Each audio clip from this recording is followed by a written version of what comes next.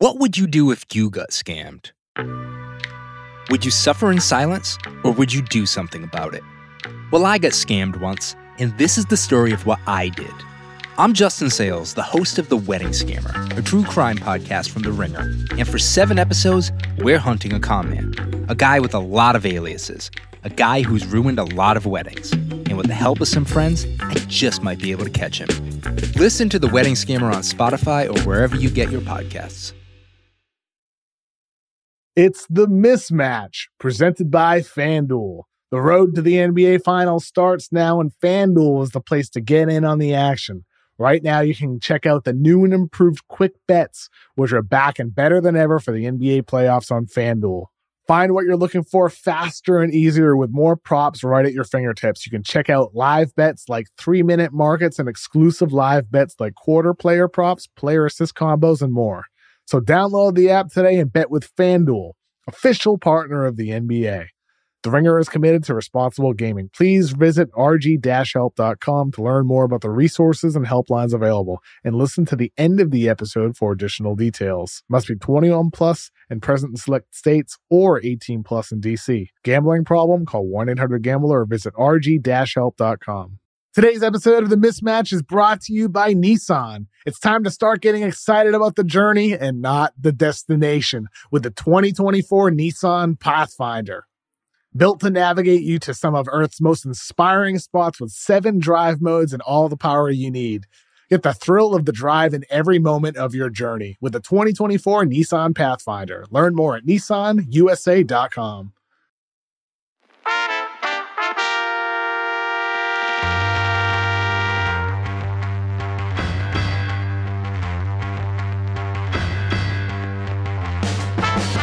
Welcome to The Mismatch. I'm Chris Vernon, and joining me as he does every Thursday night from TheRinger.com is Kevin O'Connor, a.k.a. Kevin O'Bomber, Kevin O'Concert, Kevin O'Camera, Kevin O'Climber, Kevin O'Conflict, Kevin O-In-Season, Kevin O'Sphere, Kevin! We got a game today. I saw your text. We do have a game. It is our first edition of the 2023-24 season of That's True, That Might Be True, That's Ridiculous. And we will get to the game. We are recording after the Milwaukee-Indiana game that saw Giannis have 54 when it looked like he might not play in tonight's game after his ridiculous ejection in the last game that he played. That was awful. But he played. And look, and I'm old enough to remember that when we started this podcast 8 seasons ago, I remember coming on and saying, "Hey, Kev, you don't see a lot of 50s." That's how long we've been doing this podcast. Yeah, is when at that time we thought, I think it was Blake Griffin with Detroit had a 50-point game, and we came out at the beginning of the season like, "Hey, you don't see a lot of 50s," and then there was like a barrage of them within like a couple of weeks, and obviously now it is not.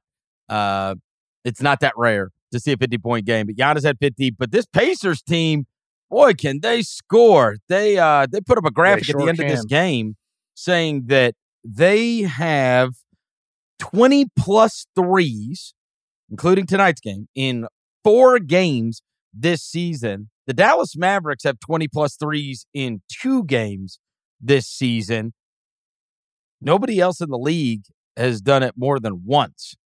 And so they are certainly one of those high variance teams where if you catch them on the wrong night, they may drop 25 threes on you and you are in a world of crap. And certainly Milwaukee ran into it tonight.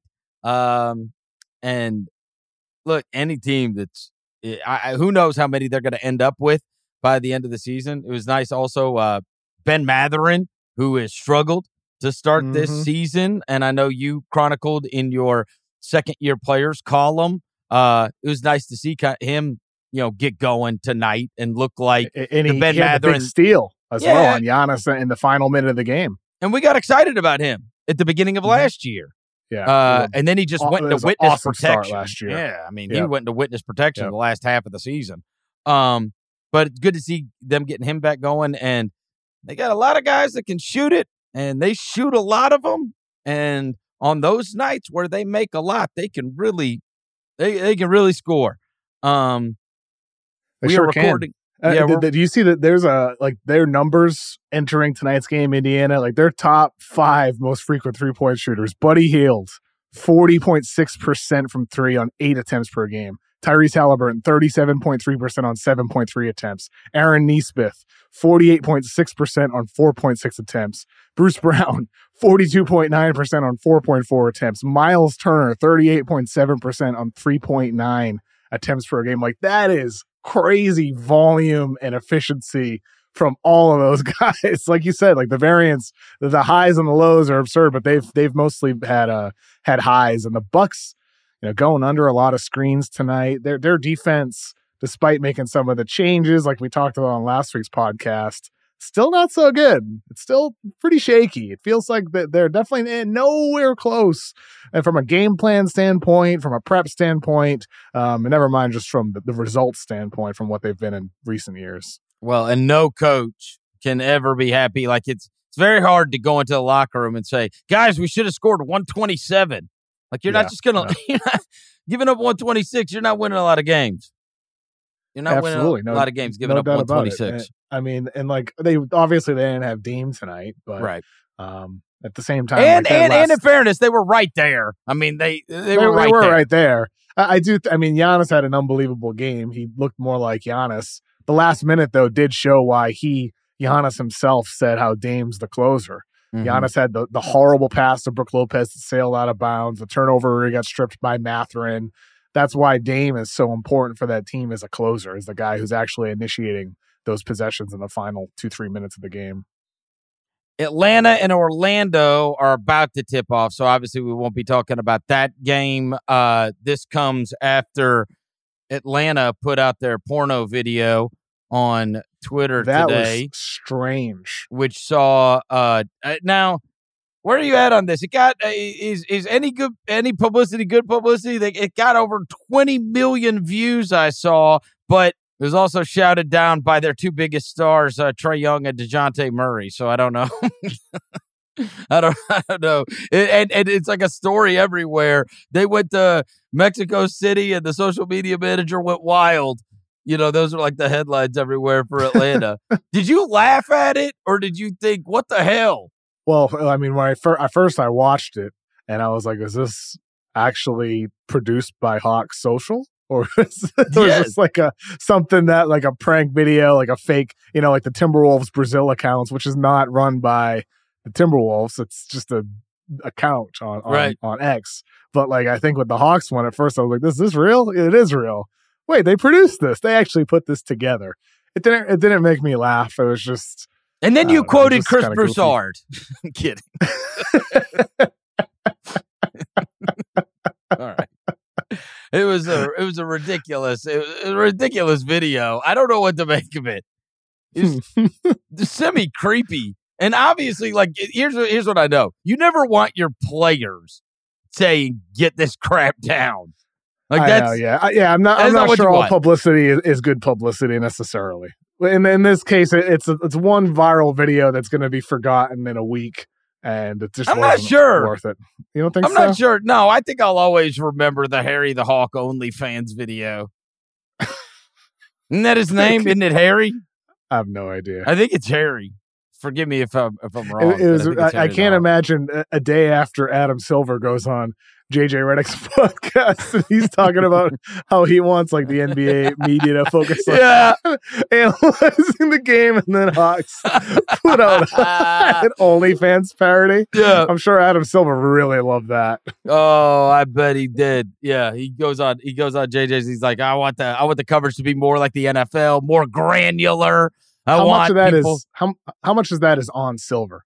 Do you think? Like the NFL really stomps their foot down and controls a lot of the broadcast decisions, broadcast pairings, halftime show, pregame show, configurations. Like, how much do you think Adam Silver, as somebody who's been criticized over the years for being more player friendly, not having an iron fist like David Stern, how much do you think he's to blame for not stomping his foot down and forcing ESPN and TNT to do things the way he thinks they should do it?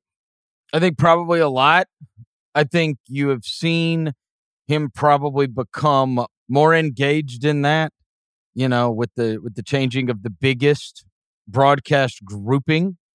That was a shock to all of us to no longer have Jeff Van Gundy and Mark Jackson in the booth. I do believe he had something to do with those changes. Look, I don't think something that does not happen. Mm-hmm. If the commissioner of the league does not want that to happen. Absolutely. Is what I would say. I don't think it's a coincidence he goes on JJ Redick's podcast, who's elevated very quickly with his insightful, commentary on X's and O's and all that either. There's like values what JJ does in the sports media landscape with his style, and rightfully so. JJ does a great job analyzing the game. Yeah, and I also think that the show that we love the most and the one that is the most engaged with and the most inside the NBA. Yeah, is not that. Like, we love the fun of that. We don't mind that Charles Barkley has never seen this team before that night and is going to mess up a name and is going to, let's just say the Grizzlies are on TNT. He's going to call him Tyler Jenkins. And and he might just say Bane because he can't remember his last name, or that's just the way it is. And then they play, and they mock it with the who he played for game, and it's authentic though. That's why people like anything is authenticity. For those sure. guys, it's true to themselves, and plus you still have Kenny running up to the board analyzing a play. They have like sprinkles of what Silver's talking about with that X's and O's style stuff, but it's largely just it's a comedy show, and it's funny and it's authentic, and they say whatever the hell's on their mind, no matter how much it pisses people off on social media. That's what I respect about them. And they didn't on the ESPN front. It's not like they super engaged in the whole granular basketball talk, because I love Stephen A. But they added Stephen A. to NBA Countdown for the opinions. And for the, he's not sitting there going, they need to do this, and this is why this team is winning, and this is why this team is losing, and all of that. Like, it's almost like a debate show, or some kind of hey, here's the thing, here's something that somebody's going to say that might get a rise out of people in the 2 minutes that they have for a halftime show. And so, I think, part of it is the way those things are set up. Now, look, not all of the NFL stuff is not granular either, right? So I always liked that stuff a lot. Do you remember when I was a kid, there was always that Ron Jaworski show that was the X's and O's show that they did, but the thing was buried on early Sunday morning or something, right? That kind of stuff. And you might see some guys doing a film breakdown or that kind of stuff, but generally that's not what those shows are either, right? So you say that about the NFL, but do you feel like you're watching NFL coverage all the time and it's breakdowns of what is happening in the games and why these it's everything. No. So that's everything. Why I was like, what? Terry Bradshaw is doing highlights at halftime for what reason no one knows. They got Sunday Night Football. They go to Maria Taylor and boring ass Jason Garrett, talking about who cares. That's the thing. It's the type of thing where it's also the nature of the game. With the NFL, there's literally, tens of seconds of breaks between plays that allows you to go to Olsen or Romo and do a full screen and look at the last play. You can't do that with basketball. The game moves too fast. Maybe you could with all the long reviews. Maybe that's a time you should have a package prepared where you look at a play instead of looking at the referee flexing in front of the camera. But I think the NBA, it's also the nature of the game aspect. But I agree with you. The NFL has everything. It's just, I'm sure with Silver, maybe he'd like to see a little bit of more of the stuff that you see more on a local level. With some of the analysts that are out there, I used to do for Celtics blog, or someone like Joe Verray does now for the Warriors. Just some of these granular breakdowns. Maybe what Silver should push for is to hire some of those types of people into like high level production content creation positions. Like somebody like that could help you prepare like a Zach Lowe 3-minute voiceover, whoever it might be from ESPN that runs, between the first and second quarter, preparing for something that is likely to happen early in the game, a style of defense, whatever it is, stuff like that. I think that's where like maybe those. I could thought be, that was a little overstated for sure in terms of like comparing it to the NFL, and in terms of like, well, we want everybody to care about all the teams in the same way they do in the NFL, and that's like yet who's on national TV all the time, and the team, like, you don't have all these young teams on national TV either. That like their actions kind of speak loudly there, right? Well, the other thing, and this is, look, I'm not saying anything new. Everybody knows this. The NFL, in large part, take away fantasy football teams and take away gambling and see if people still care the same way about every team. Different. And those things are not engaged in the NBA in the same way. I don't even play fantasy basketball.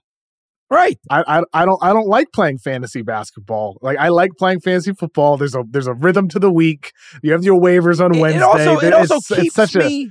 Look, I have a 13-year-old son. Me and him have Red Zone. We sit down and watch every week, and we love Red Zone. And then we've got the boxes on the other TV, and Absolutely. because I am engaged in his team.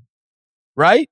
Mm-hmm. And so it's like, oh, A.J. Brown caught one in there, or hey, Lamar just ran another 100%. One in. Don't you? Or did you start like tonight? There's a reason my 13-year-old asks me. I swear to God, right before we were recording, he came up and asked me. He said, "Do you think I should start Cole Kmet tonight, or wait till the weekend and start Evan Ingram? Ingram's playing against the 49ers." Like, that is not a question that gets asked about the NBA. You know what I'm saying? And that's because fantasy basketball just isn't as engaging or as easily consumable for people as fantasy football. And that is such a driver of it. He loves the NBA. Mm-hmm. He loves the NBA probably just as much as the NFL. It's just the fantasy aspect isn't the same. Correct. And I agree with you. Like that is such a massive draw that I think is often under accounted for when it comes to the dramatic difference in interest between the NFL and NBA for watching live games. Games. Why does my son care about Bijan Robinson? The only reason Arthur Smith keeping him out and saying he's good off ball. Arthur Smith, go to hell. Right. But the only reason, or Cole, do you think my kid care? Cole Kmet could walk in our house right now and he would know who that is. Right? Yeah.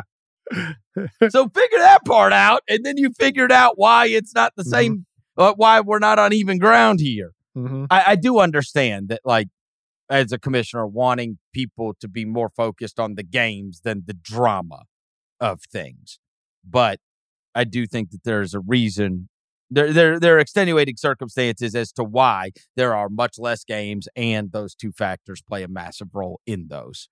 The scheduling aspect is another big part of it. Literally every single game matters. If you lose a game in week 2, it could ruin your chances at a bye. It could ruin your chances at winning your division, whatever it might be.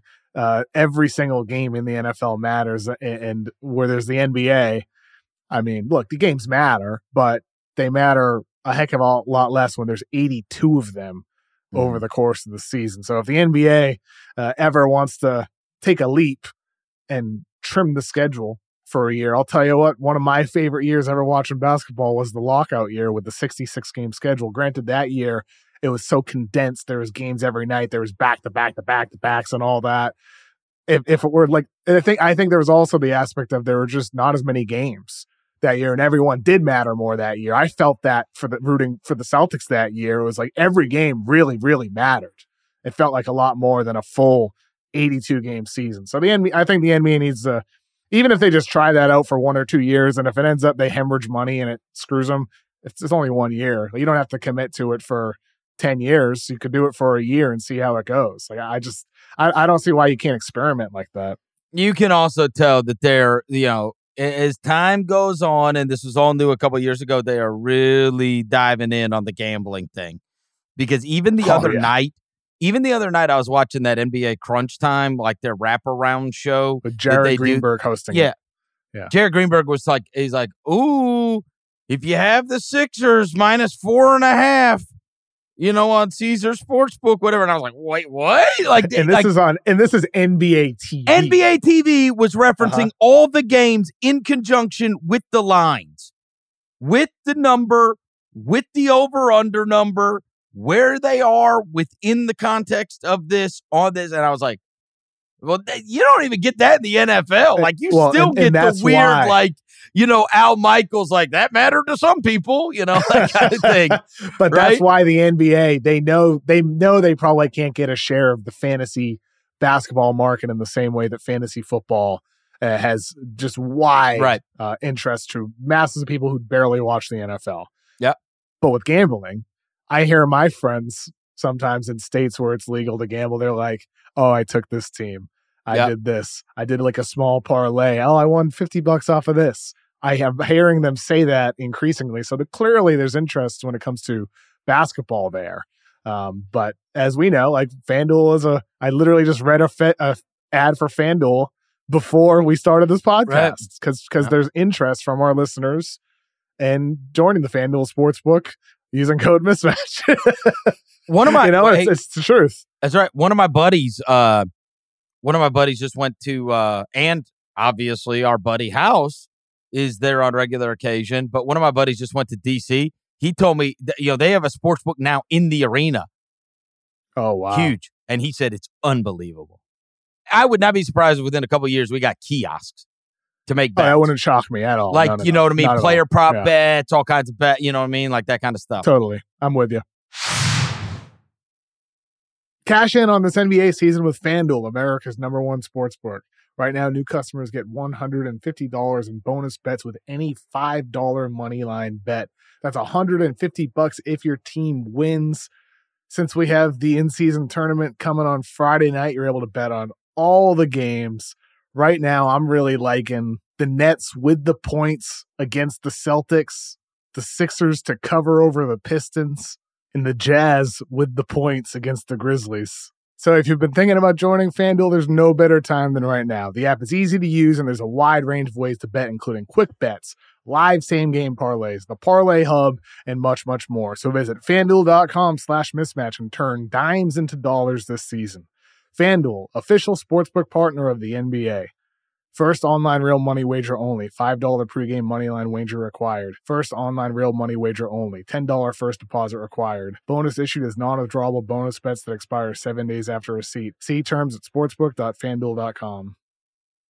Before we get into the game, and I got some good ones today to throw at you. To be clear, I don't know any of them. I don't know any of the topics, any of the I have teams. Not told you. Nothing. All you said was we're playing our game tonight. Playing the game tonight. Before we get to that, I'm going to leave this out of the game because I don't think it necessarily applies because it's really just a statement of fact. So I have thought a lot about this since we talked about the in-season tournament. They, of course, put out that thing, the clip of it and whatever. And I was trying to think about what would make me care more, right? And like simple thing, not like anything complex. We've talked about a draft pick. We've talked about, how it could affect the playoffs. We talked about different things. And I don't know why I didn't just think of this right immediately. And I think I have something that I'm going to bring to you that you will, as a lover of the in-season tournament anyway, you will completely endorse. Okay. Will Adam Silver like it? If he's listening, so. Adam, you think Adam will like it? Okay. I think so. Okay. And again, I still want stakes. Okay. Mm-hmm. I still want stakes. I still want a reason for fans to care. But in the interim, we'll figure out the stakes down the road. That's a job for now, Andre Iguodala. But in the meantime, and the reason I'm bringing this up is because we got in-season tournament games again tomorrow night. We're going to see all the crazy courts. We're going to see the jerseys. We're going to see all that stuff. It's going to be the second go-round of in-season tournament games tomorrow night. I'm very excited. I'm not. I know you are. No dates, no dinners. I'm staying home all night watching the in-season tournament. and I'll be going to one because I'll be going to Memphis, Utah tomorrow night. A battle of 1-7 and 2-7 teams. This is a showdown for the ages. Anyways, you're gonna endorse this too. Okay. In-season tournament games should all be target score elim ending games. Make it 115, make it 120, make it whatever. But if you want me to care more than I normally would, that's the way to do it. I do think that would be so much more interesting to me that if I knew these in-season tournament games, even if you wanted to make we can make it 110. I don't care. I don't care what you make the score, how about just right? 100? Fine. First to 100. First to 100. I'm fine with that. Now, the reason I was going to make it a little higher is because, if you just took you could do the research and figure out the average score. That way you're not screwing around with stats, right? Like if that's a thing, you don't want to, like if you're only playing to 100, then there's a finite amount of stats. But if you're playing to what is the average score of these games, whatever the average score of these games is. So we'll find a spot right around there. What is it, 120, whatever? And you're playing to that target score. And if that takes you 3 quarters, that takes you 3 quarters. That takes you 4. And I know look, there's always going to be details that you got to work out. But in the interim, if you wanted to make me more interested in something, if I knew there was a target score for said game, you would grab my interest in a much greater way and for much longer for the teams that I don't particularly care about the outcome. You got 2 teams that I don't really care about the game all that much, doesn't interest me all that much. If I look at it and you tell me it's, 108 to 104, and I know they got to get to 120, now I'm in. Now there's real drama at the end of all of that. Why not make every game have a target score? Just out of curiosity, would you be in favor of that for all games? Do you like the target score that much that you think? I'm trying to make this different.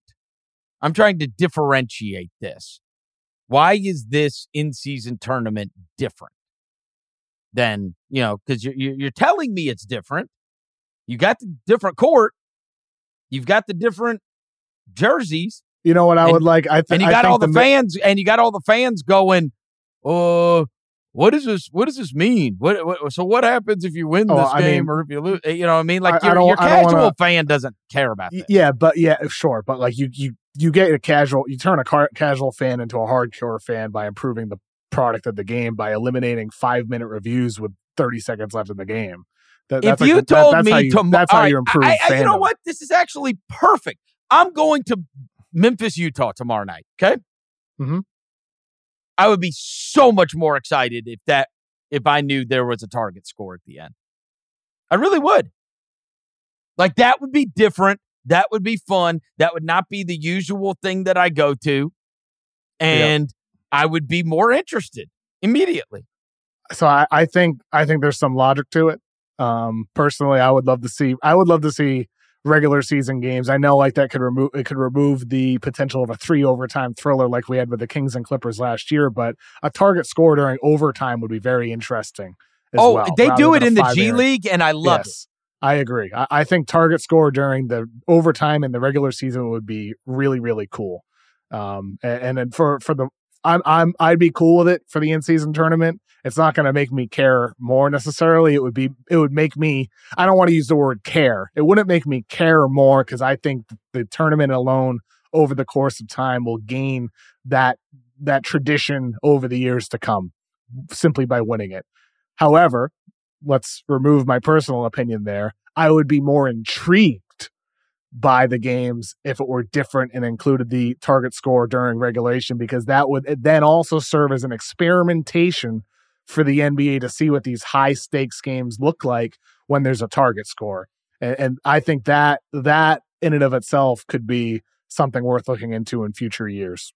And I also think that it has a psychological effect on the players. It does. Oh, yeah. Oh, for sure. No doubt about it. There's a target score. It has a psychological effect on the players, right? With that in mind and knowing that's the number we need to get to. That's the number we need to keep our opponent from getting to. And so, if you're looking at you've made it look different. You've made it look different. There'll be a different court. There'll be a different jersey. You're telling me it's different. But tomorrow night, I'm just going to watch the Grizzlies and the Jazz. And also, those are two teams. Also, you guys like in all likelihood aren't playing to go to Vegas. No, both teams stink. Yeah, exactly. So I think both teams don't feel like they have a chance to get to Vegas. Both fan bases, it's like, okay, this is just a little slightly different type of game. It's just, it's like, we're not going to Vegas. In all likelihood, you're not going to Vegas. Thanks for rubbing it in, bro. I know. Well, I hope you can come to Vegas to the live show on Wednesday, December 6th. Live Bill Simmons podcast. I believe there's still some tickets available on Ticketmaster. I'm not coming. There's no way I'm coming. I'm letting you get eaten alive by the real ones. It's you and the real ones, right? I think it's just me, Raja, and Logan. I'm not sure Howard Beck, who's the new third member of Real Ones, is going to be part of that show. I'm not so you're taking Howard Beck's spot? I don't know. I'm not. Oh, yeah. So I see they still have general admission preferred seating available on Ticketmaster. I'm not sure how many tickets are available. But if you are going to be in Vegas or want to be in Vegas, Wednesday, December 6th, Bill Simmons podcast. Yep. Bill, Ryan, special guests, me, Logan Murdoch, Raja Bell. I'm not sure who else off the top of my head, but it'll be a if I can fly out there, I will fly out there. I will. Yeah. Okay. That's the one part I don't like either about the way the NBA did this, because I am at the mercy of whether there's a home game or not. And on the off nights, I'd rather they have just blocked it off and made it the thing. All the other teams are going to be playing in non-in-season tournament games on the two alternating nights. I agree. And I agree. They should have blocked it off and just made it. This is like the focus. The schedule shouldn't be 82 games. That's the bottom line here. I'm fine with that. Shouldn't be 82. All right. All right. It's too many. It's time for games. The game we have made people wait long enough. It is time for the most important game in podcast history. That's true. That might be true. That's ridiculous. Are you ready? I'm ready. All right, let's start off flaming. The Lakers offseason was overrated.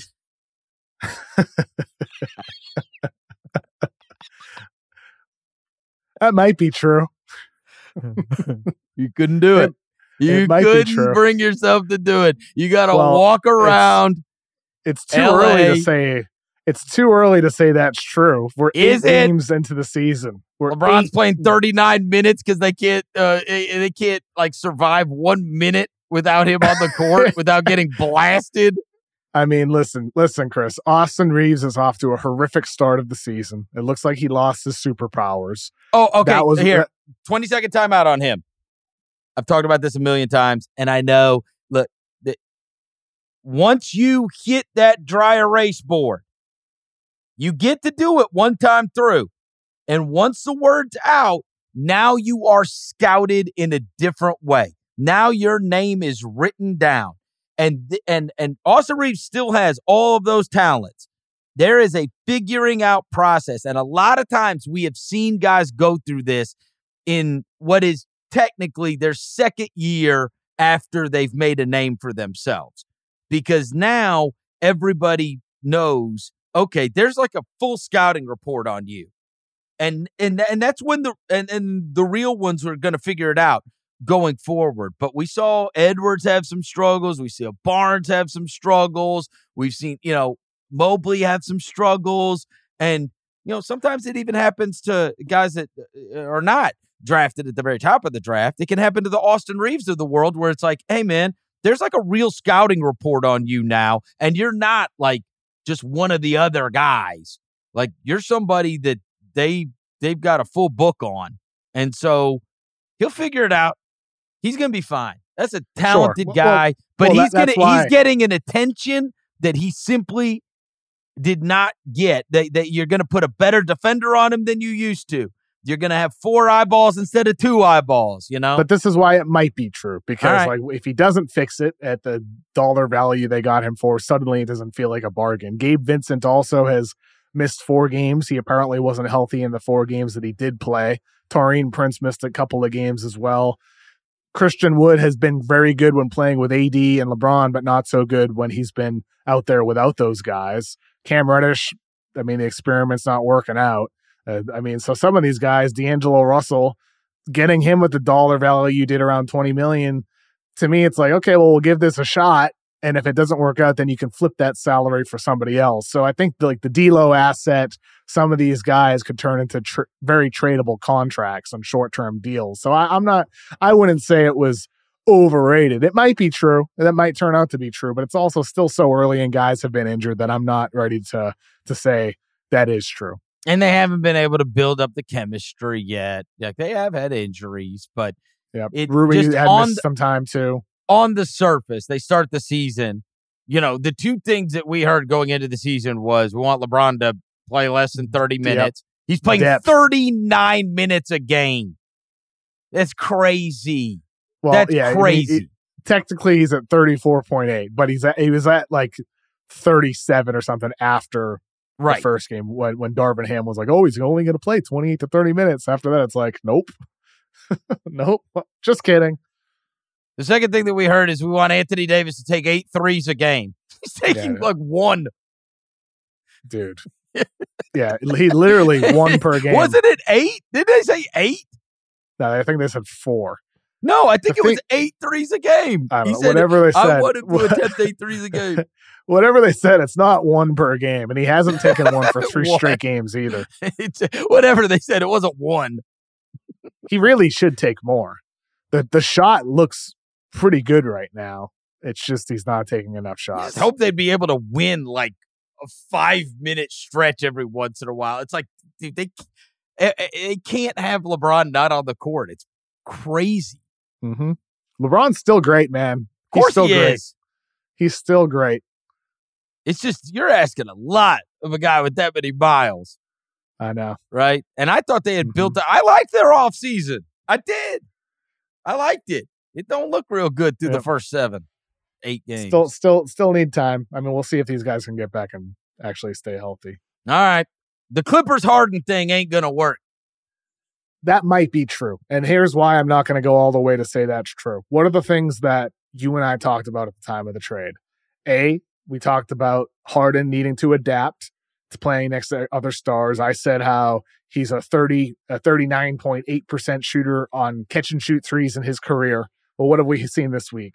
Catches the ball wide open behind the arc, doesn't take open threes. He stops the ball, takes side dribbles into contested shots. Like throws it to Ian Eagle. Oh my God. Like some really terrible decisions by Harden. Well, he was asked after that game the other night against the Nets about that. And he kind of like shook his head and was like, I know. Like I had some looks tonight and I didn't take them. I had the one in the corner. I had the other one. And he's like, it's weird for me because for 8 or 9 years, I've done everything for the offense. It's weird for me to receive the ball open like that. It's weird. He said it's weird like 4 times during the answer. And that's what I said to you. He needs to break those habits and get into the habits that he had when he was younger in OKC, where he did launch 3 attempts or 4 attempts per game off the catch. That's what he needs to get back into doing. Will he be able to do that? I don't know. And is that even the biggest thing, the biggest problem here? Not necessarily. Their defense looks weaker. Zubats does not look like he's going to be the center of a championship team right now. He's also dealing with a back injury. And they lost Plumlee. Plumlee behind him, very hurt right now. PJ Tucker is not the same small ball 5 that he was once before, even though he can still do it. They have a lot of concerns on their team. It all starts with Harden after the investment that they made in him. Harden needs to adapt. And if Harden does adapt, well, then Russ has to slide into a new role. There's a lot of question marks with the Clippers that I have. And I mean, I had them before the trade. I think they raised their ceiling, also lowered their floor. They're more of a high variance team at this point. But largely more than anything else, it's going to come down to James Harden's ability to completely adapt his game and embrace being a hybrid version of his old self and the guy that we've seen the last 10 years. The scorer, the guy who dominates the ball. He can do both. I believe Harden can do both, but will he? That I don't know. I don't know the answer to that. Well, and he was obviously like super distraught over their game. You saw that video going around of him partying after the Nets loss. Obviously, he was really rattled by it. I mean, there's 82 of them, so on to the next. It's good to know he's right? taking care of himself. I'm sure the Clippers brass was thrilled. Like, how's their video going around? All right, let's be positive. The first ones were negative. Scottie Barnes is worth building around as a best player on a team. That might be true. I think best player on a championship team is, if you were to ask me, is what he's doing, is what we're seeing from him right now for real, my answer would have been yes, that's true. That's true, because this kind of follows the trajectory you were just talking about earlier. Sometimes guys go through a second year sophomore slump, like I wrote about earlier this week with certain players. And then third year, they end up taking a leap. That's what I believe is happening with Scottie Barnes. He looks quick off the dribble. The three-pointer looks smooth. He looks like he's right back on track to what we saw when he won Rookie of the Year. The best player on a championship team, I mean, that's like 7 or 8 guys. That's right. How many players actually deserve that title? You can be the best player on a championship team. Like, there's like 8. Right? Like, how many are there really? Really? Like, how many? How many? I just think that's like really a high bar. Yeah. I don't know. It might have changed too. There's so much more parity now. You're watching these games game in, game out. And you also have to remember that we just saw Miami was 5 minutes away from not being a playoff team, and they were in the NBA Finals. Yeah, that's true. So that's true. You know, yep. I don't think if you were making that list that there's a ton of people that would be lining up to say Jimmy Butler, but Jimmy Butler's, a shot away from being in 3 of the last 4 finals. Well, and also Jimmy Butler is a different type of case because the way he elevates his play in the postseasons. Regular season Jimmy Butler is not the best player on a championship team, but playoff Jimmy Butler is for sure. The way he changes his style. It's like playoff Jamal Murray. He's like the best 2 guard in the history of the world. There's really not many though. It's like Jokic, Steph, Giannis, Luka, Embiid. That's 5.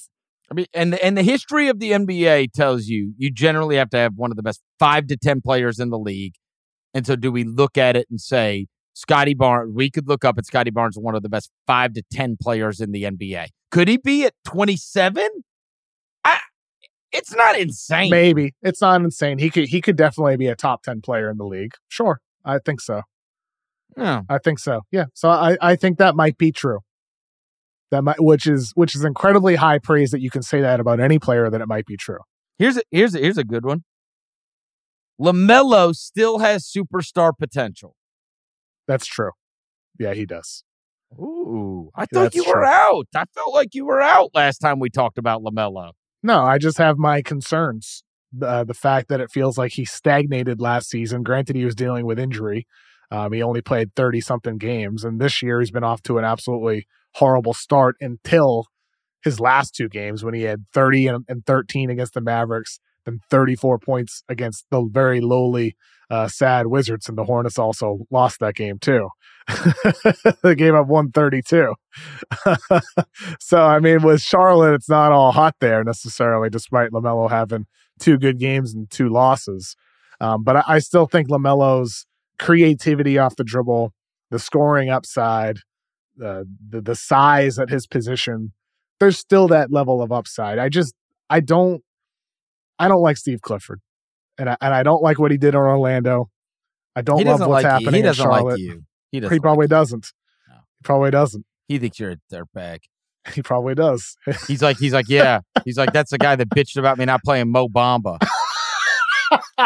How's that working out? That's what Steve Clifford says. Maybe things would be different. That's what Steve Clifford said. Steve Clifford said, "Is that the asshole that said I should be playing Mo Bamba?" Okay, that's why he doesn't like me. Maybe things would be different for Mo Bamba if Steve Clifford did play him in Orlando in the early days instead of freaking Darmingham too. Instead of freaking Kem Birch. Kem Birch, come on now, who can't even play right now in the league. Jesus. Where is Mo? He's Mo Bamba is with the Sixers. Oh, he is. Mm-hmm. Oh, I didn't know that. Don't so is it his fault? Oh, is it? I guess it's Nick Nurse's fault too. No, it's not Nick Nurse's fault. Oh, it's not. Okay. No. And it was Darminham's. Yeah, I still think LaMelo has superstar potential. Star potential. I don't know, whatever you ask, but I believe he still has star potential.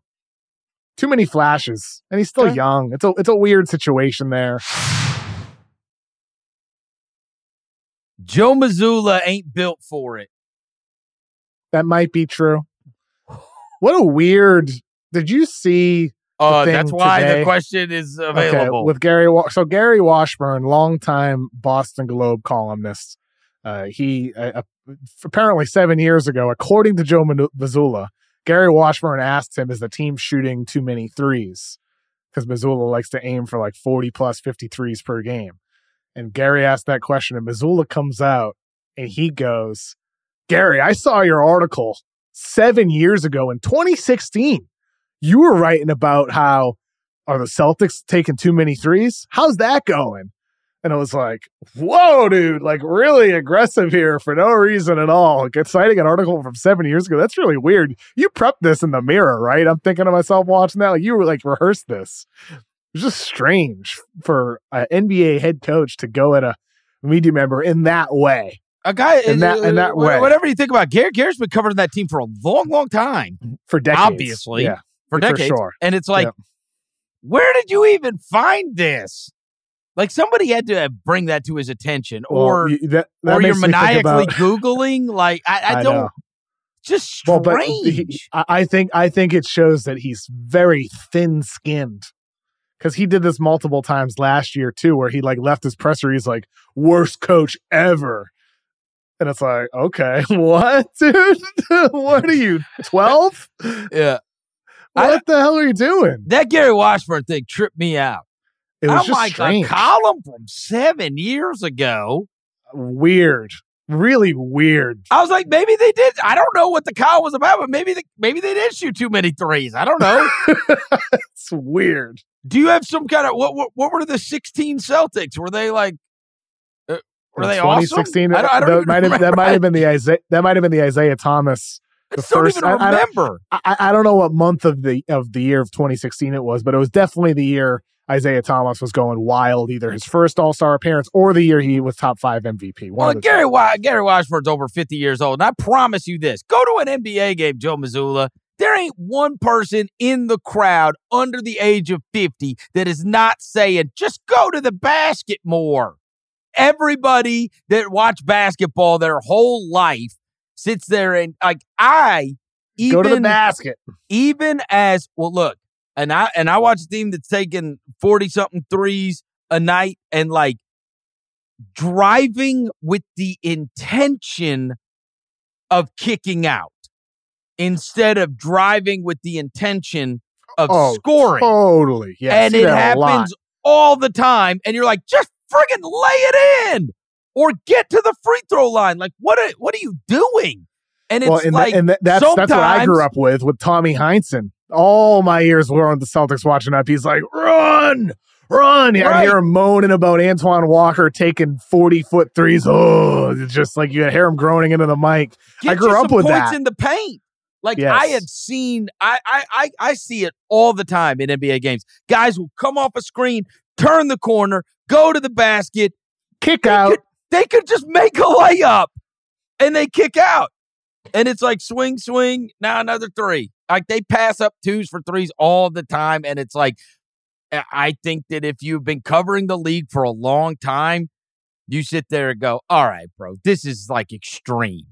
Somewhere along the way, the math got a hold of this in an extreme way to where it's like, hey, sometimes going to the free throw line, sometimes getting in the groove, sometimes just winning points in the paint and making some shots and getting the other guy in foul trouble, right? Like, are we just playing to whip this thing around until somebody can take another three? And a lot of teams that you watch don't need to be taking 40-something threes. Now, that is not applicable for the Celtics. But again, what the hell are you doing bringing up a column from 7 years ago? Well, and that's the interesting thing about it. It's like you could argue that Gary's question was completely off base. There was more reasons why the Celtics lost that game. Bill Simmons, our boss, responded to that on Twitter. He said, better post-game questions than too many threes. Your bench blew the last 2 games. What needs to change? 2, Jalen has 19 assists and 7 turnovers this season. Thoughts? Why don't you run more offense through Derek White? You realize you have 7 timeouts a game, right? It's like with Missoula, there's still some of those concerns that were lingering from the postseason last year that are still there today. And Jaylen Brown looking like a worse version of himself right now is probably problem number 1, which is out of Missoula's control. Let me tell you this. Boston has some other issues to kind of work through at the moment. Let me give you the list of people that love Derek White the most. Number 1, Bill Simmons. Number 2, Derek White's family. Number 3, Derek White's wife. Number 4. The wife doesn't count as family? They got a kid. Okay, fine. I was talking about his parents. Fine. His parents. Number 3 is wife. That's true. Parents do love their babies. That's true. And number 4, well, I guess his newborn child isn't old enough to really know. But the point is, Simmons is number 1. Yes. Didn't Derek White take 18 shots in the Sixers game? Like, how much offense do you want to run through Derek White? What are we doing? Yeah, he did take 18 shots. Do we have a Sixers? That's true. That might be true. That's a ridiculous question. The Sixers are championship contenders. That's true. Oh, you're in love. Yeah, I think they're for real. All it took is them beating the Celtics. No. What was I saying to you before this earlier in the season? Nick Nurse changes. Tyrese Maxey taking a leap. Joel Embiid looking even better this year than he did last season.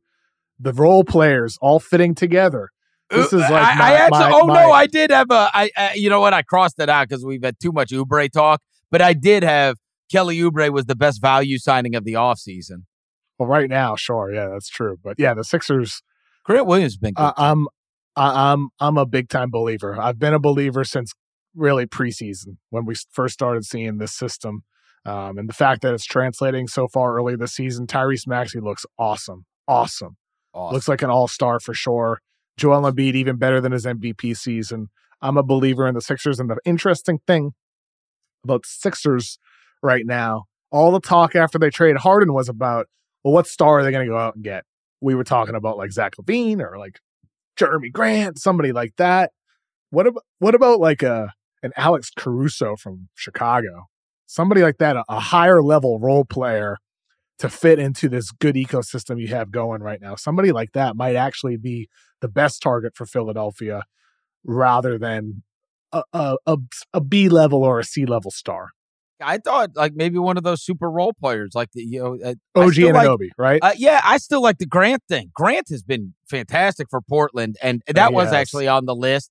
Both Grant and Kuzma, like those contracts that everybody like kind of widely mocked.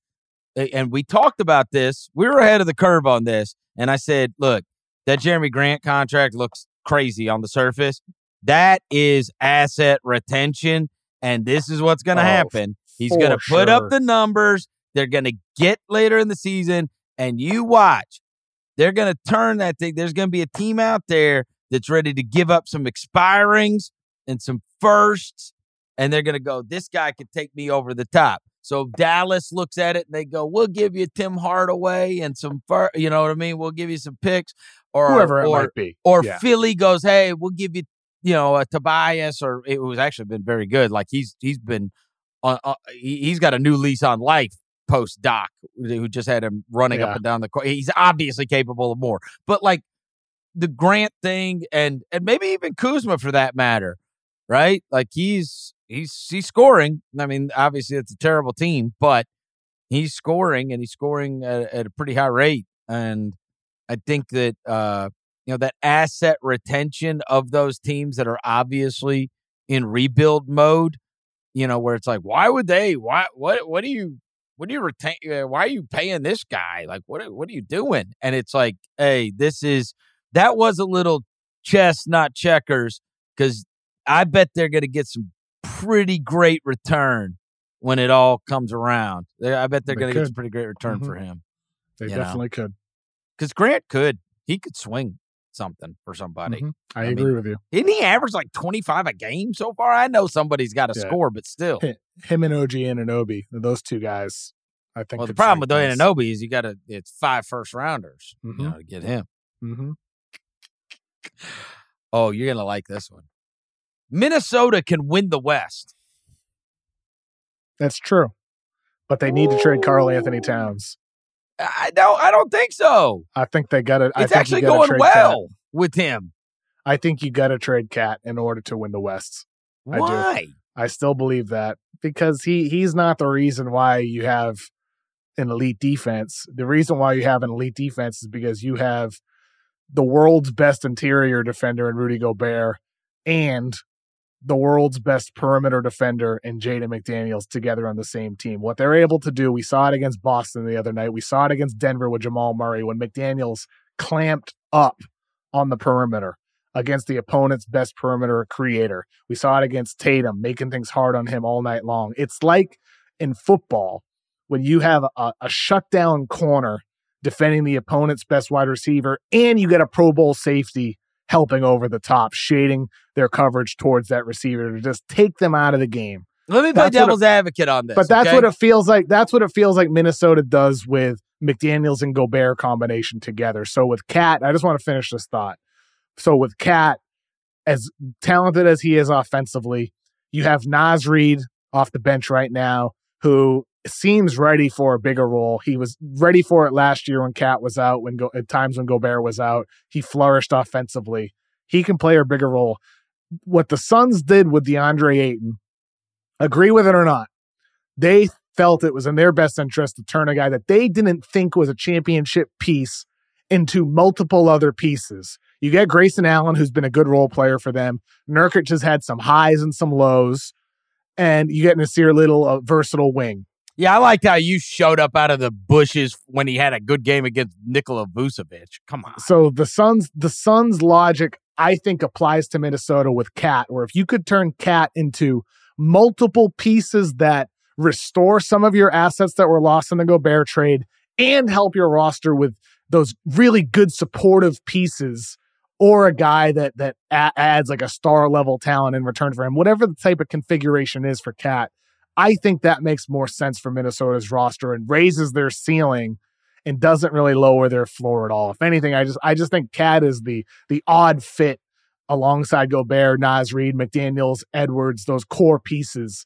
I think he's the guy you trade. And I would say that's true if they move him, him. All right, hold on. Let me play devil's advocate here. Go ahead. 2 things. Number one, we know the problems with Gobert when it gets to the playoffs, and this now gives you the ability to play both ways if you have him in tow. Also, but I gotta interject. But you have Naz Reid for that. Oh, you have the Naz Reid. Naz Reid can play 5 for you. He's not Towns. Come on. I love Naz Reid. He's not. Okay. Towns. Okay. So, but this is my point. Even if you say Naz Reid isn't Cat, which he's not, do the other pieces you get for Cat overcome that? Do the pieces you get for Cat allow you to play small ball 5? Look, do they allow you to do that? I covered a playoff series that saw Cat being such a issue that the Memphis abandoned playing Steven Adams. Couldn't have him on the court because the guy is just, it's a problem, especially when you get to the playoff. When these teams go small ball, and a lot of teams love to go small ball, Cat provides something that other guys don't. And I've never been a Towns fan, but I understand what he can bring to the table and the advantage he can give you. The other thing is, if you don't move him, you got insurance on this. Gobert goes down, or somebody else goes down, like you got another guy that can see, like, your season's not wrecked. because you got somebody right there that can play, or if somebody has to miss a month for some reason, like it is an embarrassment of riches to be able to have both of them and be able to go both different, two different styles of play when you need to. And also, like, their numbers together have not been bad like they were last year. They've done a good job together. That's despite Cat not performing well offensively yet this season. He's shooting 30% from three. And he's the best three-point shooting big man of all time, according to him. He said that. I just think Cat is not quite the same guy that he was even in that Memphis series. What was that? 3 years ago? 2 years ago? How long ago was that at this point? 2 years ago? Mm-hmm. I think there's been a decline. Well, look, he was crappy in the series, but I'm telling you, he just, it's a matchup thing. I know. So he's a problem for the big men on other teams. So is Naz Reid. People will let Naz Reid stand at the 3-point line. Naz Reid doesn't take you out of drop coverage, Kevin. He doesn't. This year he is. Given the opportunities, they'll still drop. Whereas that's the difference on the Cat thing. And it just opens up so much space for Edwards. Last one. We'll end with the big guy. Oh, this is going to be good. Alperen Şengün would go top 5 in a 2021 redraft. All right, so back in January on the Ringers NBA draft show, Kyle Mann and I did a 2021 redraft, and we had Şengün going 8th. So I selected Şengün 8th at the time. The couple of guys ahead of him were Trey Murphy, Jalen Green, Scottie Barnes, Franz Wagner, Cade Cunningham, Josh Giddey, Evan Mobley. Of those guys ahead of him, Giddey, his shot since then has fallen off a cliff. He was at the time shooting extremely well for the Thunder. That's fallen off a cliff. So that's something to note. Scottie Barnes has gotten better. Jalen Green has not. Trey Murphy has been out. I think he's on the borderline of top 5. I'm not as high on Mobley as other people are. I'd consider Şengün ahead of Mobley personally. How about if I gave you a Rocket? What do you mean? Is he the guy you take? Green? Oh, yes, he's ahead of Jalen Green for sure. Yeah, no doubt. And Jabari. No doubt. You think Şengün has the highest ceiling of the Rockets? I mean, offensively, yes. Defensively, he still has his limitations. I mean, that's ridiculous. Come on. He does not have the highest ceiling. He does not have the highest ceiling. No, that's why I just said offensively, yes. But defensively, you factor that in with Jabari Smith. Jabari Smith is the highest ceiling because he can be a defensive, versatile piece. I think he's probably number 6. He's still behind Cade. He's behind Mobley because of the defense. He's behind Franz. He's behind Scottie Barnes. He might be ahead of Giddey, but like we'll give Giddey the benefit of the doubt right now and keep him 5th. I'd have Şengün 6th at the moment. He has been awesome. Well, then what about Kuminga? Kuminga'd be higher in a redraft too right now. I mean, he went 7th. Yeah, in a redraft. It wouldn't be that much higher. At the time, we had him 10. Like Kyle took Quentin Grimes ahead of Jonathan Kuminga at the time. Oh no! Oh no! Isn't it funny how quickly things can change with young players? I was talking with my friend John about this. We had lunch the other day. He's a musician and kind of like he has a different perspective viewing the game of basketball, and he was saying how like when it comes to scouting, it's so hard to figure out which 18, 19, 20-year-old players are going to develop in the NBA. And I said to him, like, it's hard with Desmond Bane, who comes out at 23. And just because he's older doesn't mean he can't get way better.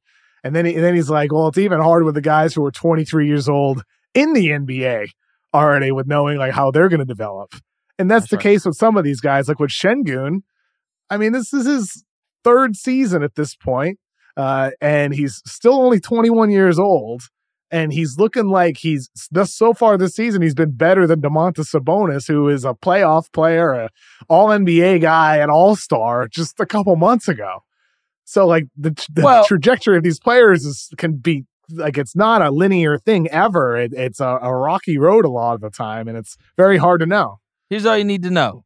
There are Okay, so let's say even when you were talking about like best players earlier, right? So Doncic and Embiid notwithstanding, who we knew, like you could tell immediately, like, okay. The two best players in the NBA, without question, I think, according to most observers, would be Giannis and Jokic, right? Are you sure it's not Steph as one of those two? Okay, that's fine. Just curious. Okay, you know what? Perfect. Add him in. A big three. Jokic 1 for sure, then Giannis and Steph. If I would have told you that any of those three would be the best player in the NBA, even 3 years into their career, you would have laughed me off the planet. Off the planet. Even 3 years into their career. Yeah, 3 years in, Steph played 26 games in his third year. He averaged 14.7 points per game in his third year. Jokic, in his third season, he averaged 18.5 points. This is where things kind of began to turn with him. 10.7 rebounds, 6.1 assists. But best player in the league, you still wouldn't have went that far. You still wouldn't have, because he was still chubby then, and he not still the didn't best have energy. player in the NBA. Giannis, after his third season, 16.9 points per game, up from 12.7 his second year, up from 6.8 his first year. So the trajectory was there. But after his third year, he still wasn't best player in the league type of guy. No. After his third season. Those aren't Scottie Barnes numbers right now. For sure. It was really the fourth season for these guys where you're like, they could be really good for a really long time for us. Maybe we could win some special games. It was really the fourth season for those three guys. Right. Where things kind of took another leap. And those are the best three. Level. Yes. Right. And those are the best three in the league. Yep. Yeah. And it's like 2-3 years. So, I mean, you always got to think about that when we're talking about guys that are 2-3 years into their career. It's like, man, you don't know. You really don't. It's so hard. What if I'd have told you after? Look, that's why it enabled the Warriors to have that run they did, is because the kid had ankle injuries. He was good, really good, but he had ankle injuries. But it wasn't like this guy is going to revolutionize the game and be the best player on a title team. Or ruin the game, as Mark Jackson would say, right? Yeah, right. Fate would have it, right? Yeah, but it's hard, man. Like, you don't know. No. It's tough. No. That's what makes it so fun, though. That's right. That's like, there's all these surprises that happen. There's all these busts and steals and guys who come out of nowhere and exceed expectations, and guys who start fast. Like Adam Morrison looked like Larry Bird his first 20 games of his career, and then fell off. And you also don't know which way it's going to go, right? Like, we could look up, and it's crazy that we were talking about Scottie Barnes could have maybe been the best player on the team, or maybe he is the best player on an awesome team, and maybe Alperen Şengün has the Jokic level trajectory, and we look up and it's like, oh my God, this guy is like dominating everybody, right? I know. It's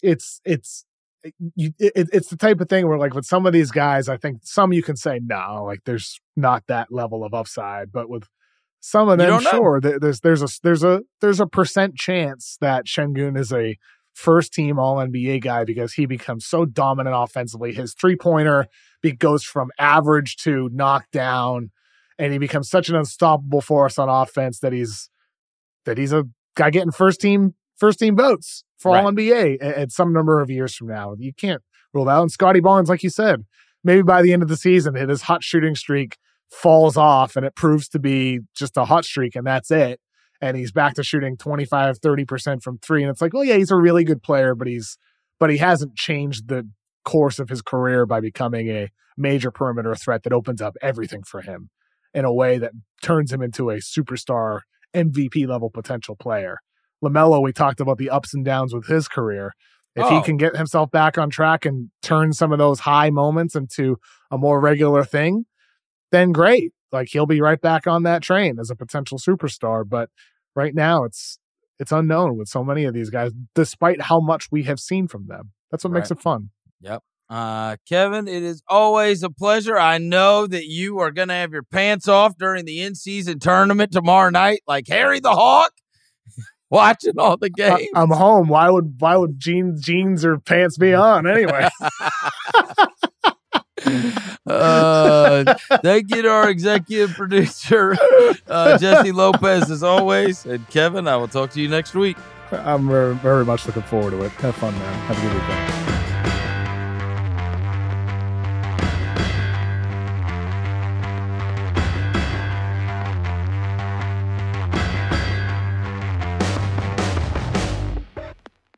Must be 21 plus and present in select states. FanDuel is offering online sports wagering in Kansas under an agreement with Kansas Star Casino LLC. Gambling problem? Call 1-800-GAMBLER or visit FanDuel.com/RG in Colorado, Iowa, Kentucky, Michigan, New Jersey, Ohio, Pennsylvania, Illinois, Tennessee, and Virginia. Call 1-800-NEXT-STEP or text NEXT-STEP 53342 in Arizona. Call 1-888-789-7777 or visit ccpg.org/chat in Connecticut. Call 1-800-9-WITH-IT in Indiana. Call 1-800-522-4700 or visit ksgamblinghelp.com in Kansas. Call 1-877-770-STOP in Louisiana. Visit mdgamblinghelp.org in Maryland. Visit 1-800-GAMBLER.net in West Virginia. Call 1-800-522-4700 in Wyoming. Hope is here. Visit gamblinghelplinema.org or call 1-800-327-5050 for 24/7 support in Massachusetts. Or call 1-877-8-HOPE-NY or text HOPE-NY in New York.